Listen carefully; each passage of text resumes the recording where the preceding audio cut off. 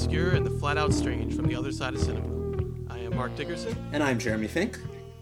And with us today is a special guest, a friend of mine, and host of another podcast called Super Movie Bros. And his name is Dave. Hello, Dave. Thank you for that extremely NPR introduction. I loved it. Oh, that's what I was going for. Yeah. So We're very formal here on Cult Movie Cult. yes, very formal. You invited the wrong guest. Let me Well, tell you. we thought we'd switch it up a little bit. This is the beginning of a new series. This one is called Lo-Fi Sci-Fi, and we are very excited about it. We are going to talk about, well, low-budget sci-fi movies that have a resonance in some way, and we figured we start out with, we go from the highest budget to the lowest. We thought that would be the most interesting way to go about this. So we decided to start with THX 1138 from 1971, directed by George Lucas. What's wrong? Nothing really. I just feel that I need something stronger. If you have a problem, don't hesitate to ask for assistance. Yes, thank you, I'll be all right. Call 3485.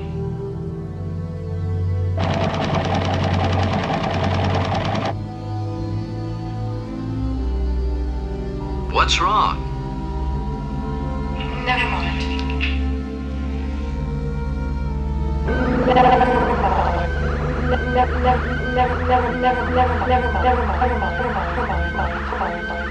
mind. Never mind. Can you feel this? What is that, President? Are you now? Or have you ever been? Move slowly. Alright, then just back off THX 1138. Back off for a second.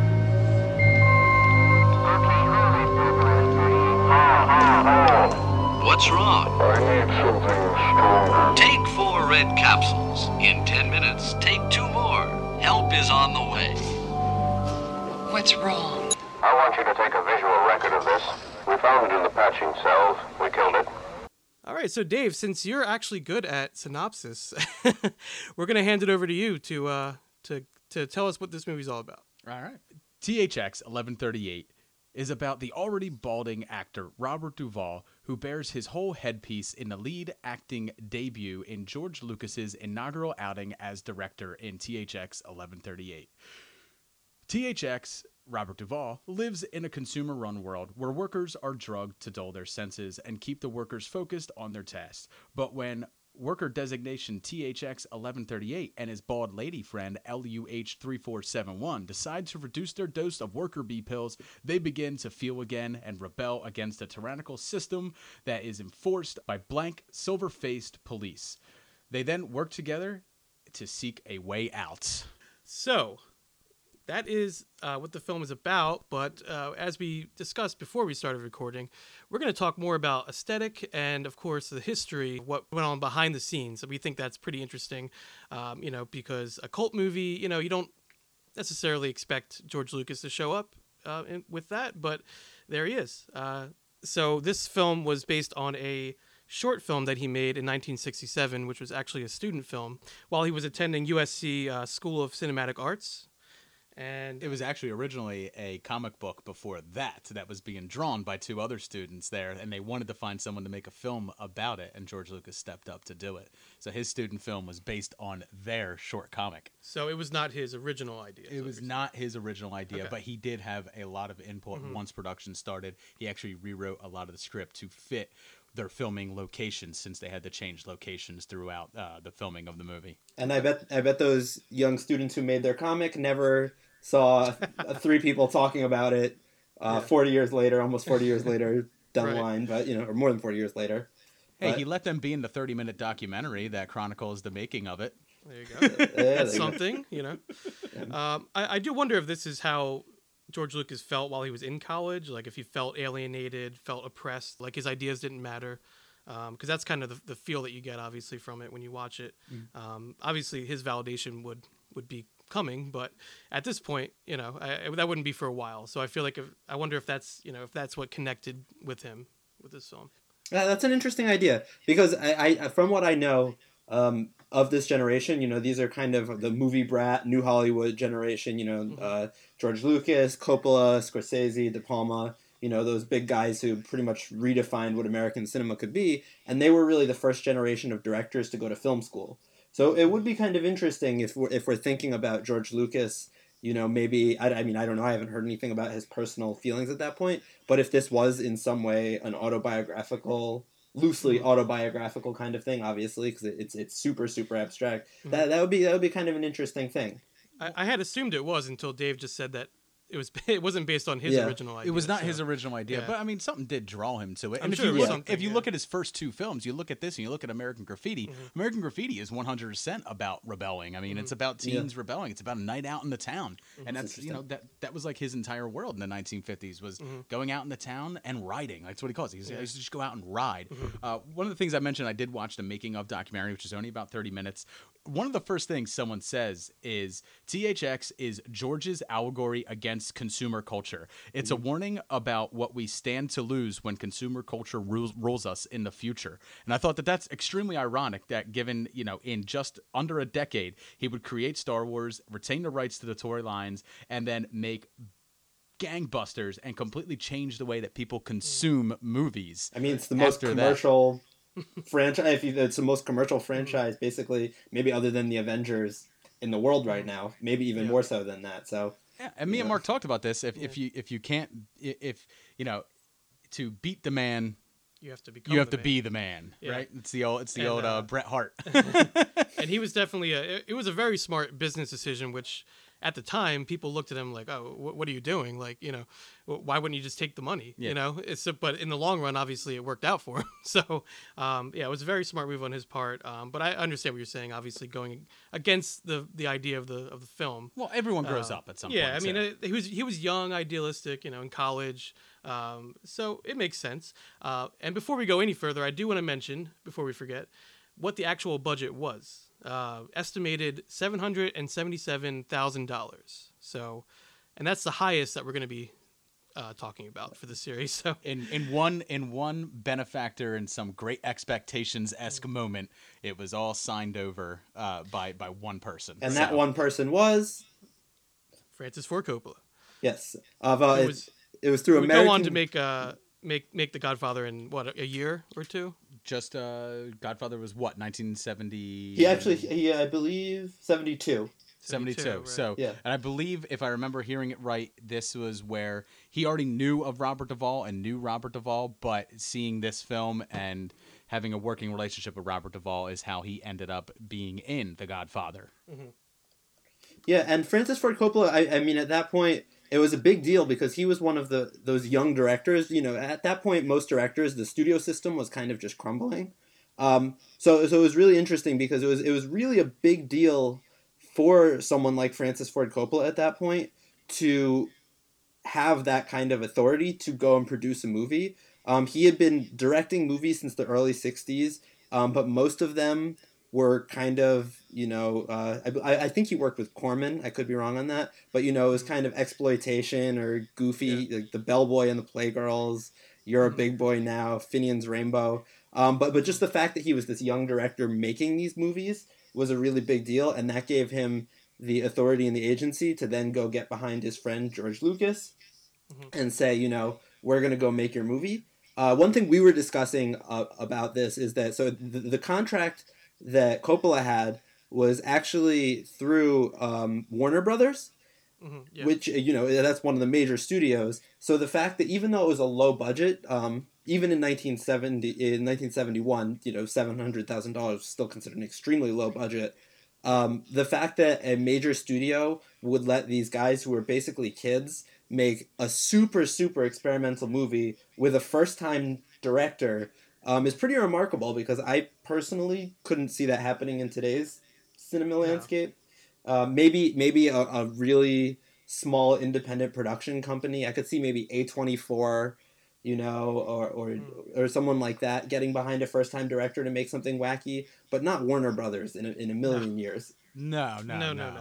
No, but you can see Amazon getting behind something like that and producing it Netflix like they've been doing for things like The Big Sick and stuff like that, which have gone on to big commercial success. And But and they had pretty small budgets by today's standards. But I think you are seeing studios move to a more lower budget. I mean, I'm saying that like not super low, but I mean, you got Todd Phillips with The Joker that's going to be coming out soon. That's going to be an extremely low budget for a comic book film. Deadpool was kind of done on a shoestring budget compared to comic book films, and I think when you do that, you actually limit the production and you force them to tell a tighter story, more focused. Yeah, that winds up speaking to people a lot more, and that doesn't mean that that's what they did here with 1138, because it's honestly it's not. This was not a focused story at all. It wants to be an epic. You can tell. Oh, it 100% does, and I think you could. This really does. When you watch this movie, this feels like a recent grad, like film student film. Like this definitely feels like a first time director. I mean, But it is interesting that George Lucas always had that mindset where it's like he was always the dreamer. He always. Because like we were just talking about, like you can tell that the ideas he had were bigger than the movie in a way. Yeah, and the movie does feel big. Like that's what's big. crazy is, and it's this weird thing that you hear people talk about a movie feeling big, which is a hard thing to describe because it's not necessarily that there are explosions on screen, and if there's just something that feels important about it.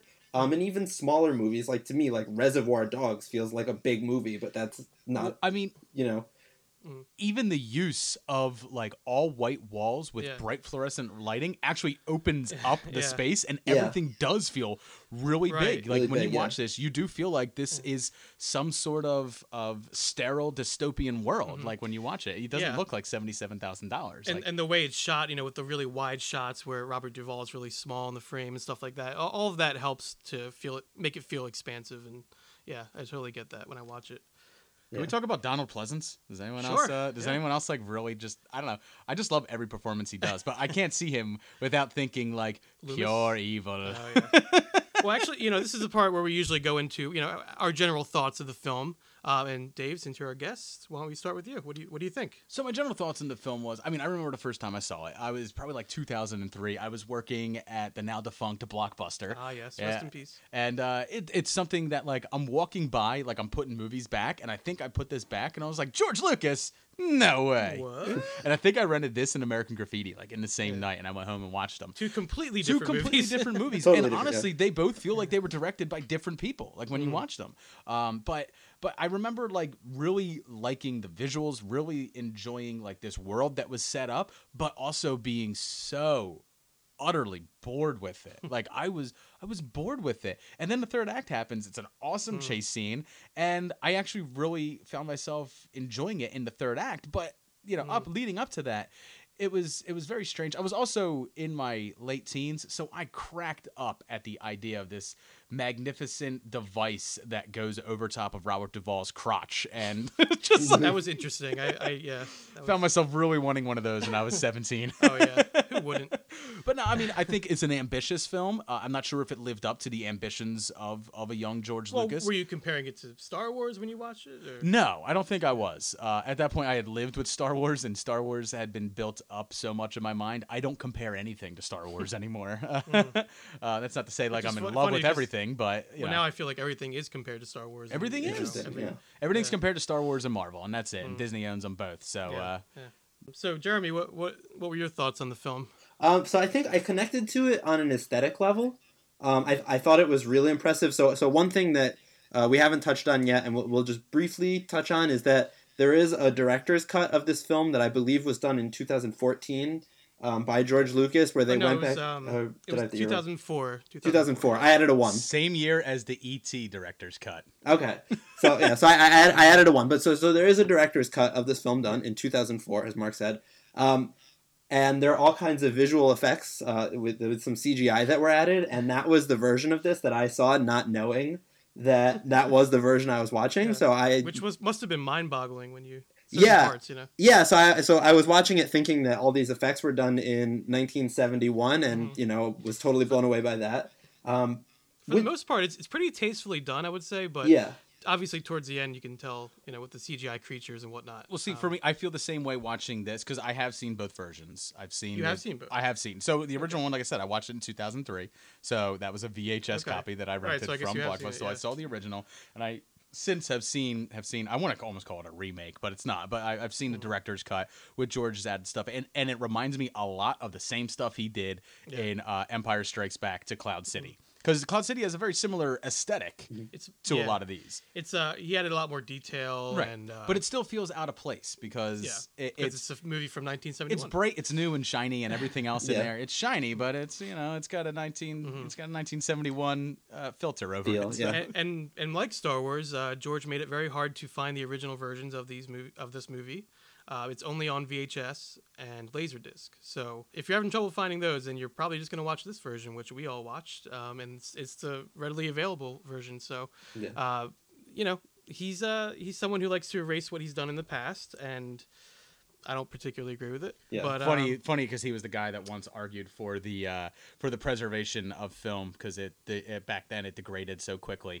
He was calling for the preservation of film and everything like that. And now he's the one that kind of goes in and changes it, but only his own. Luckily, he doesn't go in and change anyone else's. He's probably interested in the preservation of the films made by directors that he grew up watching, and probably would like to not see his experiments preserved. It's like how I think it's Michelangelo would hide all of his old sketches and drawings because he didn't want anyone to see them. He wanted them to think he was just born this massive genius painting the Sistine Chapel. But we all have delusions of grandeur. But my opinion on that whole going back and changing what you did, I mean, my opinion is why? Because the way I think of it is Jeremy and I both make films. Dave, you're an illustrator, you draw, so we all do creative things, artistic things. I like to think my podcast is creative. You sculpt a podcast. My point is, so we all know that nothing is ever really done. You put it out there because otherwise you're going to sit on it forever. So the fact that you could go back and update it and make changes, but you'll come back to it again in a few years and be like, oh, I want to change more. It's just never going to end. So to me, it's pointless. I have more crumpled up piece of papers than I do finished drawings. Yeah. And just because you can do it doesn't mean you should. So in my opinion is like, it is what it is. You're influenced by your experiences at that time and the time period. So to me, it just doesn't make any sense. And especially when you're going to go and make it hard to find the original version. I think that, it's one thing if you want to update it and then have it released in two different versions. That's, that's your prerogative. But to try to like get rid of or erase what you did before, just, that's like erasing a part of history. So I don't know. Yeah. How do you feel about that? I go back and forth. Because on the one hand, I think that it's great. I think that it's important to preserve what was created in the moment. I don't really see an issue with going back and messing with something again years later as an exercise, but I don't think that the original thing should be destroyed because then you're losing that thing that was made in the moment. You're also hiding the process, and I think that's people who love film like we do. I love going back and watching films from directors that I love, the early stuff, because I like seeing them planting their seeds and stuff like that. You can see them grow. And I especially love stories, and me and Mark talk about Sam Raimi a lot for some reason. We always bring up Sam Raimi, but I love the fact that Evil Dead and Evil Dead 2 are the films they are based on their limitations. Yeah. Like those films exist because of their limitations. Exactly. And when you go back and you change it kind of you're kind of doing it with this retrospective eye, and you're changing it from a point in the future. Definitely. And I don't always agree with that because I think I like things the way they are because that's the headspace they were then. So I like to go back and see like the headspace of a director that I like. Like I find myself doing that a lot. And to me, it's a never-ending loop because you're never going to be satisfied. I'm sure George Lucas would like to go back to the Star Wars movies that he updated and update them again because... Oh, he did for the Blu-ray release. Oh, did he? He added a rock in front of R2, changed how Obi-Wan made a crate dragon call for like the 16th time. He added a rock. Yeah, okay. Yeah, and he also added blinking eyes on Ewoks. Super creepy. Just look it up. Why would he do that? It's super creepy. So a high definition rock. Okay. To hark back to something Dave said a moment ago, which is something we're going to be talking about a lot in this series, is the idea of limitations. Which as we get down from, this obviously is the highest budget of the films we're talking about, as we get down to lower and lower, those limitations are going to come in and be something that's really important. Which I think that in this, even though we're talking about how it was kind of Wait, a beach ball play an alien at some point in Dark Star. in a certain movie. We'll be getting there. We'll be getting there, yeah. But I think even in this film, you do see the limitation, and I think those are actually some of the stronger points of the film. Just, in kind of the simple, when we're talking about this idea of a futuristic film, the way it was kind of stripped down, and rather than Lucas imagining this future where it's really busy everywhere, imagining a future that's kind of more simplified, which actually ended up, we're into the 21st century now, almost 2 decades in, and it ended up being a lot more of a simple aesthetic, much closer to what was predicted by this than what was predicted by a lot of, the sci-fi films of the 50s and a lot of the studio era. The fact that this was lower budget, I think kind of opened it up to maybe being more accurate to predicting where things might go than had they had a lot of money to throw at it and design these massive sets. And well, the fact that he went back and added more crowds and more people, I mean, that again, that goes back to you're kind of going against what you were doing. You know what I mean? You're kind of going against the style that you had with this film. Because I agree with you. I think the stark, simplistic look works a lot for this film. Speaking of style, there's another director who kind of pays a lot of homage in one of this to this movie in a film called The Island. Michael Bay. Anyone see that? I'm not kidding you. He actually a lot of that film was an homage to a lot of the stuff from this aesthetically, not story. Michael Bay, he's an auteur. He is. At some point, he saw himself as, I'm sure. He is without a doubt an auteur in his own. It's a fact. It's whether you agree with it or not. Just for shits and giggles, I looked up what a Laserdisc of THX 1138. The bidding on one of them starts at $69.99. Just the cover alone is close to $15, but they go up to $120, $207. It's an expensive Laserdisc, man. That must be some fantastic menu screen. For only $69.99, this Laserdisc could be yours. You should have stolen it from Blockbuster. I should have. They were on their way out anyways. We didn't have Laserdisc. We only had VHS. Well, still, even the VHS has got to be worth something, probably. Yeah. Maybe not as much as that, but. Well, Mark, you haven't really given your thoughts. You've kind of peppered in your thoughts with ours, but what? Well, I'm with you guys. I don't love this movie. It's not, but there is something to it. As with many of these cult films, I would say aesthetically, we talked about the aesthetics a little bit. That whole surveillance footage aesthetic is kind of cool and different. And the whole starkness, the white, white backgrounds and everything. But I was thinking a lot about this, and I was trying to, reason why does this movie not connect so much with us, or why I didn't feel connected to it. I was thinking, like, maybe the movie is so cold and sterile that it may be to its own detriment. You know what I mean? Like, I found it hard to connect and engage with. Is it because we live in the consumer culture that it warned us about, so we no longer fear it? That could also be part of it. Guilt. You're onto something there. Yeah. No, that was something I was thinking about as well, though, and which is something for me, I mean, I'm going to be totally upfront, which is one reason why I'm really excited about this series, and one reason why I'm a little nervous is I'm not always a huge sci-fi person outside of kind of like camp sci-fi. I can get into that. And a reason that I have a hard time connecting to it sometimes is that I can find it to be cold and too concept-driven, too technology-driven, and sometimes it can miss character. And I thought that the performances in this movie were really beautiful, but and maybe this is an intentional thing, is that they don't really want George Lucas or whoever wrote the comic didn't want us to necessarily get character, because it's kind of about the dehumanization, decharacterization of us as human beings. But then you come back to the idea that it is a film. And it is telling this narrative story, so it's this kind of tough balance where you want to give the humanity while also showing how the humanity is taken away.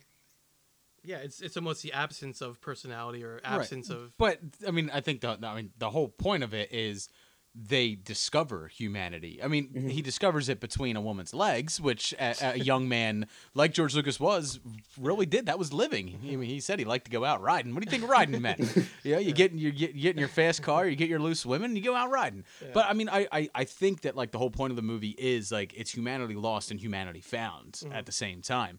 We see similar themes throughout other movies and in other sci-fi. Blade Runner. I would say Blade Runner, the most character character-driven characters are the replicants, more so than anybody else. We're not going to start a debate whether Deckard was a replicant or not. He was, but you see those there, and then I also think of like Alien, where there really is no standout character in Alien. It's only after all the rest of the characters are gone that you're like, all right, I'm going to root for Ripley, because you were rooting for Tom Skerritt before that. So I think you're right. There's something a little bit that's cold with sci-fi, but good sci-fi has to have a balance. It really should. It should be focusing on a character in a sci-fi world. So things like Star Trek, where they do focus heavily on the technology of things, on the political landscape of everything, and not so much on character, I don't get behind either. But some of the other films that I've named and stuff like that, I think that's instances of sci-fi done the right way. Character is always paramount in story for me. And I think you're right. In 1138, the character, we don't really get to meet him. We don't really get to know him. We get to see his awakening, but other than that, there's really nothing to draw you to him. You root for him because he's the person that got the most screen time. But there is something about the performances. I would say like the absence of their personalities is, I found it kind of interesting to watch them act in that, like having that in mind, like, all right, these people are trying to act like they don't have a personality, and that's just, I don't know, I thought that was interesting. Like 75% of Gosling performances. Don't say that in front of your co-host. That's why I could say it here. So I thought from that angle, I thought it was interesting, just having that in mind. But yeah, it's a intentionally cold movie, so maybe this didn't help with your enjoyment of it, Jeremy, but I mean, I guess it was pushed in such a direction that, I don't know, did you find yourself in, you said you did like the aesthetic of I really like, I think I love the experience of watching the film. I just didn't feel the emotional pull, so it was kind of like the images were really striking to me, particularly these big blank white spaces. I think Lucas uses a camera beautifully. The shots are really well composed, but it's one of those things where I'm really into experimental film. I don't necessarily need a plot to be into a film. It was just kind of, and also I think the thing that kept coming to my mind while watching this was 1984, and George Same Orwell here. in general, which I think Metropolis. is which is definitely a conscious thing, I would assume, on the part of Lucas. And it goes back to that, though, where a book like 1984, and then I think there's a decent film adaptation, if I remember correctly, there's that humanity where even though it's someone caught in a system, it feels like that person is consciously trying to break out. And I think where I got kind of stuck on this one is it felt like our THX character kind of was just going along with breaking out, and it wasn't until the very end that he really... Yeah. It didn't feel like he really had a desire to break out of it, which is interesting. But once again, in terms of creating a hero to get behind is a little tough. I guess he wouldn't have that desire, though, because the whole point is that their emotions are being suppressed and everything. I was just saying, I mean, it might literally be, and I don't know this for sure, but it might literally be instincts of humanity taking over once those pills start wearing off. Yeah. He may not even understand why That's he wants to I escape. It's kind of animal. It's just it's just the instinct of humanity. He doesn't know why he wants to escape. He just does. To not want to be subjugated. When someone stands up on a podium over top of people, there will always be people who don't want to be subjugated. That's interesting. When you have an attractive young lady as your roommate, even bald, she was maybe beautiful. I mean, maybe you have certain thoughts, So yeah, I will say the last 20 minutes, pretty thrilling escape scene there, and I do enjoy that part. And since we do have spoilers on this show, we'll talk about that ending. In case I don't see you, good afternoon, good evening, and good night. Yeah, it's it definitely reminded me of the Truman Show. The way it's the same idea where they're saying you could stay here and be safe, or you could leave and risk the unknown. Well, exactly. And Truman didn't feel like a prisoner in his own world until he realized he was a prisoner. Right. So same human general, nature. Yeah, human nature, exactly. So interesting. What do we think? To get a little speculative, what do we think THX? What happened next for him? Do we dive into that? Yeah, immediate death once he breathes in the radiation and toxic fumes of the atmosphere. Is that a fact? Was it toxic? No, I just assume, Yeah. I mean, I'm a dark sci-fi type guy, so... He's a glass half empty kind of guy. Well, that brings up an interesting question, though, of whether or not the the containment of these people and the way they're treated can be looked at as for their own good, or is it something that is to repress and to take their money? I kept thinking about They Live, the John Carpenter movie as well. Kind of this forced consumerism. But it's one of those things where, is it for their own good? Does it kind of numb them to the pain and challenges of being a human being, or is it robbing them of essential human experiences? Right. Which I don't have an answer to, but I would go with. Well, I mean, it's a existential question, but it's a bigger probably. question. I don't know. I would say, like, it's every person's right to be free. So that's the way you look at it. But I mean, there's a lot of different ways you can look at it, and that's one of the great things about sci-fi. Usually, you can have different interpretations to it. Yeah. But that last shot is very beautiful, just from an aesthetic standpoint. So yeah, I don't know. I think the way it was made, it's definitely a movie to check out for sure. There's a pretty cool modern take on this idea in a Black Mirror episode. I think it's like 1 million downloads, something like that. It's where the guy from Get Out is you have to perform, and the more likes you get, the more people you get, the more clicks you get, the more money you get to spend in your internment in there. And it's but it's really interesting because I feel like that in itself is very reminiscent of this. It's kind of like a modern tale where it's like we're worried about consumer culture. Now we're worried about the reality TV culture, like stuff like that. So I always love how film at the time that it's made is really it could only exist at this time. Like it's only poignant at this time. Which is why you shouldn't go back and make changes. That's very true. Amen. My argument. So was there for each of you a particular image? I know we like to talk about this sometimes. A particular shot, a particular moment that really kind of stuck with you after the credits rolled. It's when Robert Duvall and the three silver-faced police officers, the three robot police officers, have him, and he's got like that stick, and he's just trying to like keep them at bay. Right, like he's still fighting, even though he's done in. He's going to jail. He's getting caught no matter what, but he's done in. There is something about like futile about it. Yeah, but like it does this beautiful like wide shot from above, looking down, slightly down on him as he's fighting these three beings that are basically standing over top of him. But I really like that because that always stuck with me because his attempt at escape still seemed futile, but he still fought anyway. Yeah. And as we discussed here, I'm not even sure if he knew why he was fighting. It didn't even seem like there was a lot of fight in him. Right. It may have just they didn't have the budget for a fight choreographer, but still. But it's still, I think that's the scene that always stuck with me the most. That and honestly, the love scene between him and LUH. I always thought that was a very, it's weird to say tasteful, but like a very tasteful and very well done scene of those two together for the first time when they're in jail. I think the scenes in the little makeshift confessional, those scenes for some reason they spoke to me. There was something very deep about that I didn't even I forgot about, because I had seen the movie. It's because you're a Catholic and I'm a Catholic. We get that. Well, we get the dread of walking into a confessional. Not a practicing, but no, not anymore. No. God no. So it's if anything, it scares me walking into one of those. So something about that, just that is oppression right there. Just that whole, and then trying to make them feel like they have hope. Just something about that just spoke to me.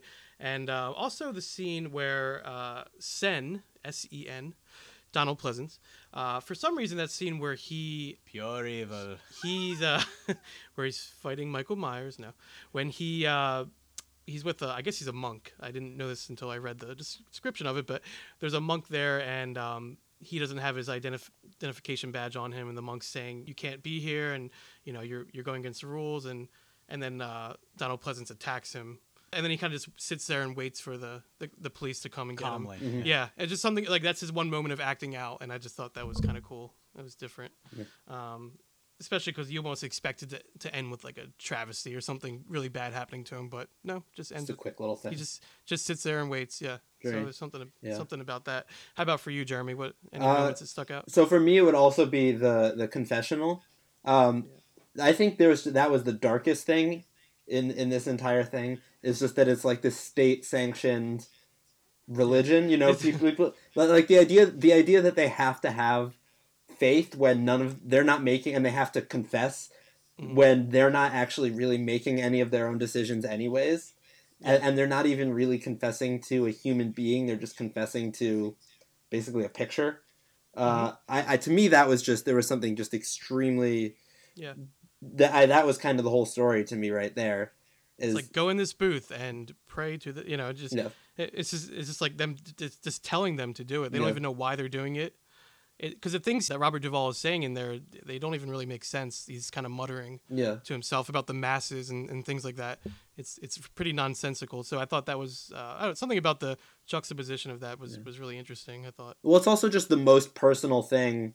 I mean, I'm not religious, but as a human being, the most personal relationship that someone who is religious has is between them and God, or them and whatever energy or spirit they believe in. And so the fact that it's a forced thing and they're talking to nothing, but it's an illusion, and they think that they're talking to something, it's basically robbing them of any kind of connection with anything. They don't really connect to other people. They're not even allowed to connect to a deity. They're not really allowed to connect to themselves. So it's just total lack of any connection. Can you connect to a higher power if you're no longer human? If the drugs make you dull, I mean, can they connect? Or you're asking someone to go into a confessional and bare their soul. Maybe that's why he's muttering, because he doesn't even know what to bear. He doesn't even know what to feel bad about. He doesn't even know what sins he committed, because he doesn't have a soul anymore. I mean, as he's lost his humanity by taking those pills, it robs them of that. So I think that is sad in itself, where I think people always look to religion for answers, or even just to feel a certain way. But when you're taking drugs to numb how you feel, you can't even turn to that. Yeah, no, that's really sad. Interesting. Yeah, the whole movie was pretty bleak. It's very bleak. Bleak is a good word to describe it. Bleak and stark. I would say it's a interesting film, and it's a memorable film, but it's not necessarily a fantastic film. But it's certainly one to make you discuss about 1 hour and 11 minutes and 38 seconds on. Yeah. Well, that's not actually how long we've been recording. I'm kidding. That's just I'm kidding. What my counter says on my recording thing. No, but it is something that you can. It is a film that warrants discussion, I would say. Even though it's nothing spectacular or fantastic, there's enough there that warrants discussion. You really see a lot that was put into it. The imagery alone, I mean, if nothing else, just the imagery is iconic, I think, at this point. And the place it holds in the history of cinema, because without this film, George Lucas probably doesn't have the, power to go direct American Graffiti. And if he doesn't have a hit with American Graffiti, he probably can't get money for Star Wars. And so this was a big Oscar nominations. Two Oscar nominations for American Graffiti too. Yeah. Best Picture and Best Director. So without this, you don't get that. Without that, you don't get Darth Vader. Although THX did technically fail, right? I mean, it was a failure it was a $2.4 million it made at the box office. Yeah, but I think within movie circles, it was probably considered to be a more impressive feat, especially for a really young first-time director. And it made some money, yeah. But that might have been like up until now. When it first came out, Francis Ford Coppola bought all the tickets. He bought all the tickets. Sure, George, I'll go see your movie, buddy. 2.5 million times. No, but I just mean the fact that he kind of established himself as there are a lot gave of him the confidence to It got him to that point. Yeah.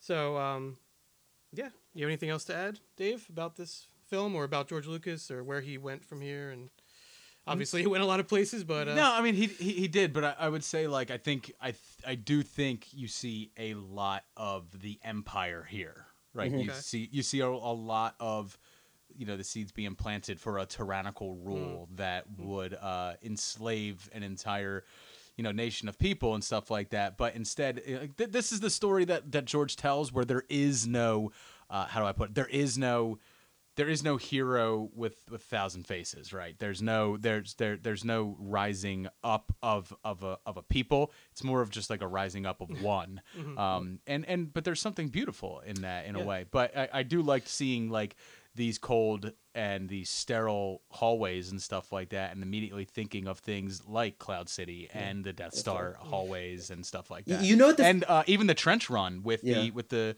chase in the bark. The cars, what this kind of is like the story of a stormtrooper. If you didn't have everything, this is like a stormtrooper who's just brainwashed into. Hey man, Finn could be THX 1138. Yeah, no, that's interesting. That's an interesting. Yeah.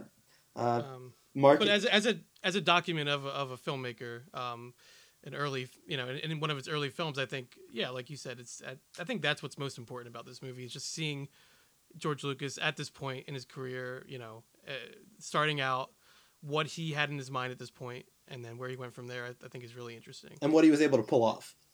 With the budget, which was extremely low, but for us, the highest budget that we're talking about. But that will wrap it up for us today for this episode.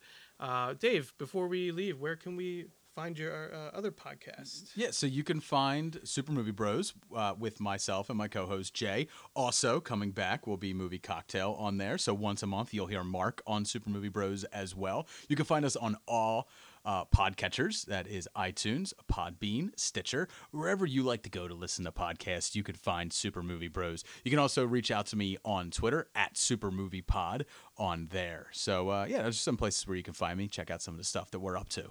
Cool. It was fun. Yeah, it absolutely was.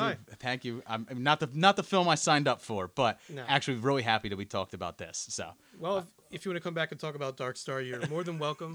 We're going to talk at least a half hour about the Beach Ball Alien. Yes. So, awesome. Yeah. All right. Well, thanks for tuning in. This has been Cult Movie Cult. And you can find us on iTunes and Podbean, as well as on Twitter, Instagram, and Facebook. If you have any cult films you'd like to hear us discuss on the show, please feel free to reach out to us at cultmoviecult@gmail.com. And join us next time. We'll be continuing our series, Lo-Fi Sci-Fi. We will be discussing Liquid Sky. It's going to be a weird one. All right. This has been Cult Movie Cult. Until next time, so long from the other side.